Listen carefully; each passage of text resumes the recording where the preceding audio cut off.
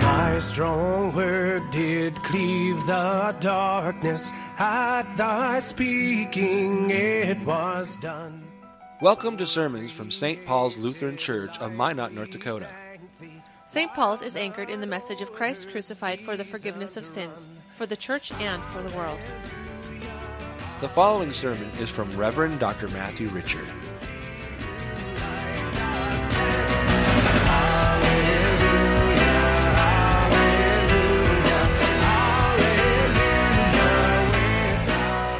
Holy Gospel according to St. Luke, the 16th chapter.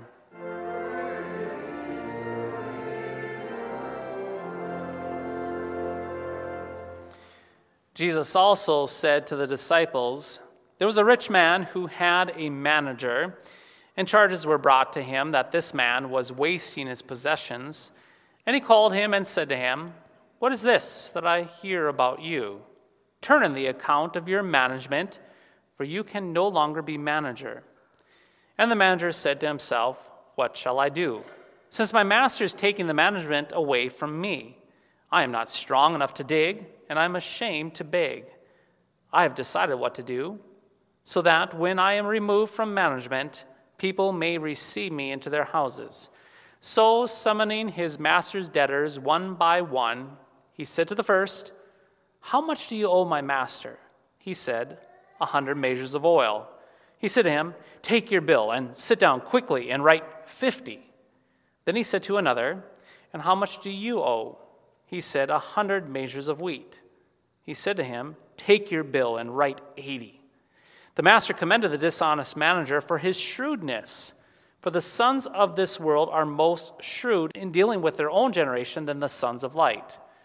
And I tell you, make friends for yourselves by means of unrighteous wealth, so that when it fails, they may receive you into the eternal dwellings.'" In the name of Jesus, amen. My friends, the parable from our gospel reading in Luke this morning has to be one of the most difficult of all the parables that Jesus taught. That stated, we get a little help from Jesus at the end portion of our reading today, where Jesus wraps everything up by saying this, "And I tell you, make friends for yourselves by means of unrighteous wealth, so that when it fails, they may receive you into the eternal dwellings." But even this explanation, though, it leaves us asking some very, very difficult questions. For example, why is wealth unrighteous? And when does this wealth fail? And this one, who are these friends who welcome us into the eternal dwellings? Indeed, who are these friends who welcome us into the eternal dwellings? Indeed, these are tough questions and a difficult parable, but let us pause and slow down and ask these questions yet again and take a little bit more time to consider them. First, unrighteous wealth. What does this mean? Well, Martin Luther once stated that the wealth in this gospel reading is called unrighteous simply because we so often use wealth in unrighteous ways. Consider, my friends, greed for a moment. Yes, greed. Greed, it actually comes about when you and I take unbelief and mix it with wealth and then sprinkle a little bit of covetousness on top. Indeed, taking a little bit of greed, it comes about by unbelief mixed with wealth, sprinkled and dabbed with a little bit of covetousness on top. Greed, it makes wealth unrighteous, because our fists with unbelief become so tight-fisted that we can't let go of money by giving it to anyone else, because unbelief says this to us: who knows if there will be enough for tomorrow, so I better cling on to it right now. And then covetousness comes along, and it says this: you know what, greed, you are right, and we also need a fancy new widget to be happy, just like the Johnsons down the street. And so greed and covetousness, they pervert wealth, making it unrighteous. You see, greed forgets the Old Testament lesson about manna in the Old Testament story of the Israelites, who would store up extra manna, resulting in that manna ultimately becoming full of maggots and beginning to smell. Indeed, greed goes the way of unbelief and believes that there will never be enough in the future, that God will not provide for us in the future, so it is up to us to get while the getting's good. And covetousness, well, covetousness that comes along and it makes our eyes wander to other things and it whispers into our ears, hold on to that wealth. For you need that new widget to be happy. You need that thing to be whole and secure, just like the Johnsons down the street. This is why the Lord's Prayer, my friend, teaches us to pray for, get this, daily bread. That is to say, in the Lord's Prayer, we pray for our daily needs, not tomorrow's bread, and not next week's bread, and not next year's bread, but daily bread. We pray for the basic necessities right before us today, trusting that the Lord is the giver of all good things and that He will sustain our bodily needs in the future.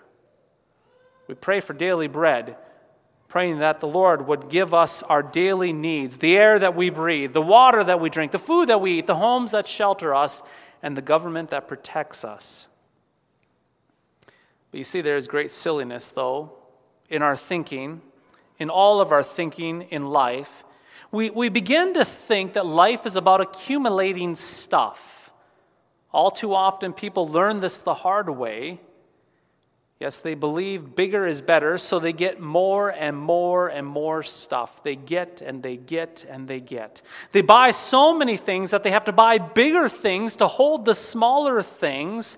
And in the end, when they are dying or becoming too weak, they can't take care of it, they are then burdened to get rid of the small and the big things. Indeed, burdened to get rid of them because these things are indeed weighing them down. Because ultimately they know that they can't take it with them. You see, we forget our Lord's words that life does not consist in the abundance of one's possessions. Even the world realizes the foolishness of this way of thinking. Think of that common bumper sticker. He who dies with the most toys, yes, still dies. But my friends, I wonder if the Lord calls it unrighteous wealth, not merely because of our bad use of it, but because wealth fails to make it into the kingdom of God. Keep in mind that the kingdom of God is not a new Mercedes-Benz or a gold Rolex or an impressive 401k. No, the kingdom of God, as explained by Scripture, is righteousness. It is peace. It is joy. It is the Holy Spirit for us. You see, what will make it into the kingdom of God is people. People who surround us all the time. People who stand in various kinds of need. People whom we can bless in countless ways are what and whom will make it into the kingdom of God, not our meaningless stuff. Remember that dishonest manager from our parable this morning? He was commended not for his dishonesty, but he was commended, get this, for his shrewdness, his single-minded dedication to improving his situation. He saw what was coming in the future, and he made plans for people to welcome him because when he lost the funds that he once had, he knew that they would welcome him. See, those funds would not be following him into that future time. He would lose all of those funds, but the people to whom he showed kindness and goodwill to, well, those people, they benefited from his generosity. And they would remember him. He made friends by the means of his stuff, for he knew that these friends would remain even when the stuff did not. Now, are you seeing Jesus' point in the parable this day? He actually says that even the pagans seem to get this. And sometimes these pagans, they get it more than us Christians. In other words, pagans have a sense of figuring out that we can't take this stuff with us when we die. But unfortunately, we Christians, we sometimes struggle with this mentality, even as the enlightened baptize. Dear friends, your wealth, yes, your wealth will not make it into the kingdom of God. There will not be any stock portfolios, no dollar bills, no Benjamins, no fat checking account, and no wallet in the kingdom of God. You exit this world as you entered it, naked. You carry nothing out of this world because you carried nothing into it. But my friends, on that last day, we must remember this. We must remember that you and I will be surrounded by all the dead that Christ Jesus will indeed raise unto himself. And many of them will be people that we have known. Yes, people that we've crossed, that our paths have crossed in this life, in this journey of life under the sun. They will be there right with us with resurrected bodies, proclaiming the Lord's glory in his presence. And so, the good news that we get to hear is that we get to invest in our future. Invest in these brothers and sisters in Christ, those who will be with you at that great last day. You see, baptized saints, it is quite simple. Look around in this church right now to the brothers and sisters sitting around you in these pews. These are your brothers and sisters in Christ Jesus who are blood-bought Christians just as you are. These are your brothers and sisters in Christ who will be with you at that great eschaton, the great last day. They are your brothers and sisters who will be with you for an eternity before the Lamb of God. Therefore, you get to love them right now. You get to share with them your earthly possessions. You get to give to them. You actually get to grab the dinner check out of their hands, wrestling it out of their hands to pay for it, to show them that grace and love that you have in Christ. Buy them a gift. Spoil them on their birthday. For these are people that you will experience glory and love with at that great eschaton. You see, you cannot take your wallets with you into the kingdom, but your brother and sister in Christ, well, they will be with you. They will be with you in the kingdom of God, and in the Lord's kingdom someday, with joy, you will see them and you will both dance as they throw their arms around you and you welcome each other into that kingdom of God. After all, dear baptized saints, that is exactly what the teller of this parable did for us. Jesus is the one who told us this parable, this story, and this is exactly what he does for us. Jesus, he noticed his neighbor, which is you and me. That would indeed be us. He noticed us in our need, and he didn't count a single thing that was his as his own, but he gave it all up for us, to befriend us, to care for us, to provide for us that heavenly home.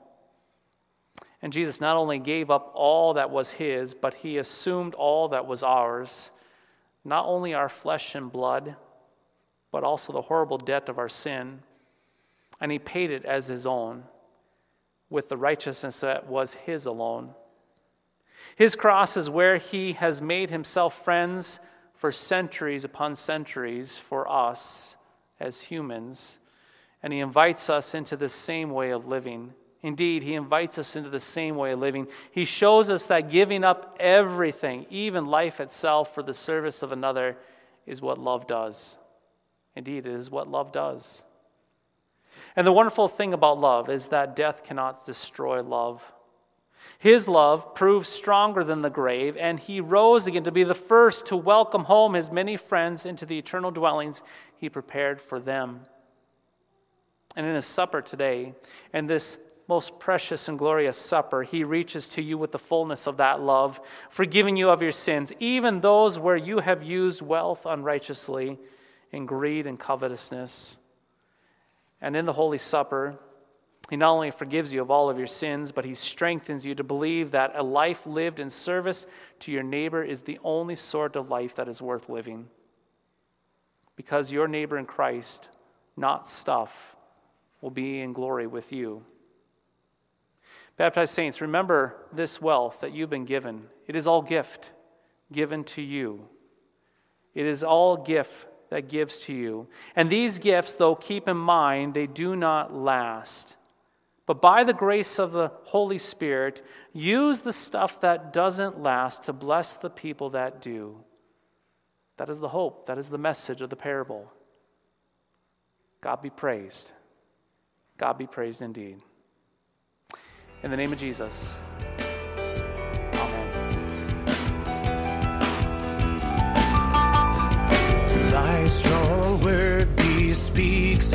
was righteous, bright with thine own holiness.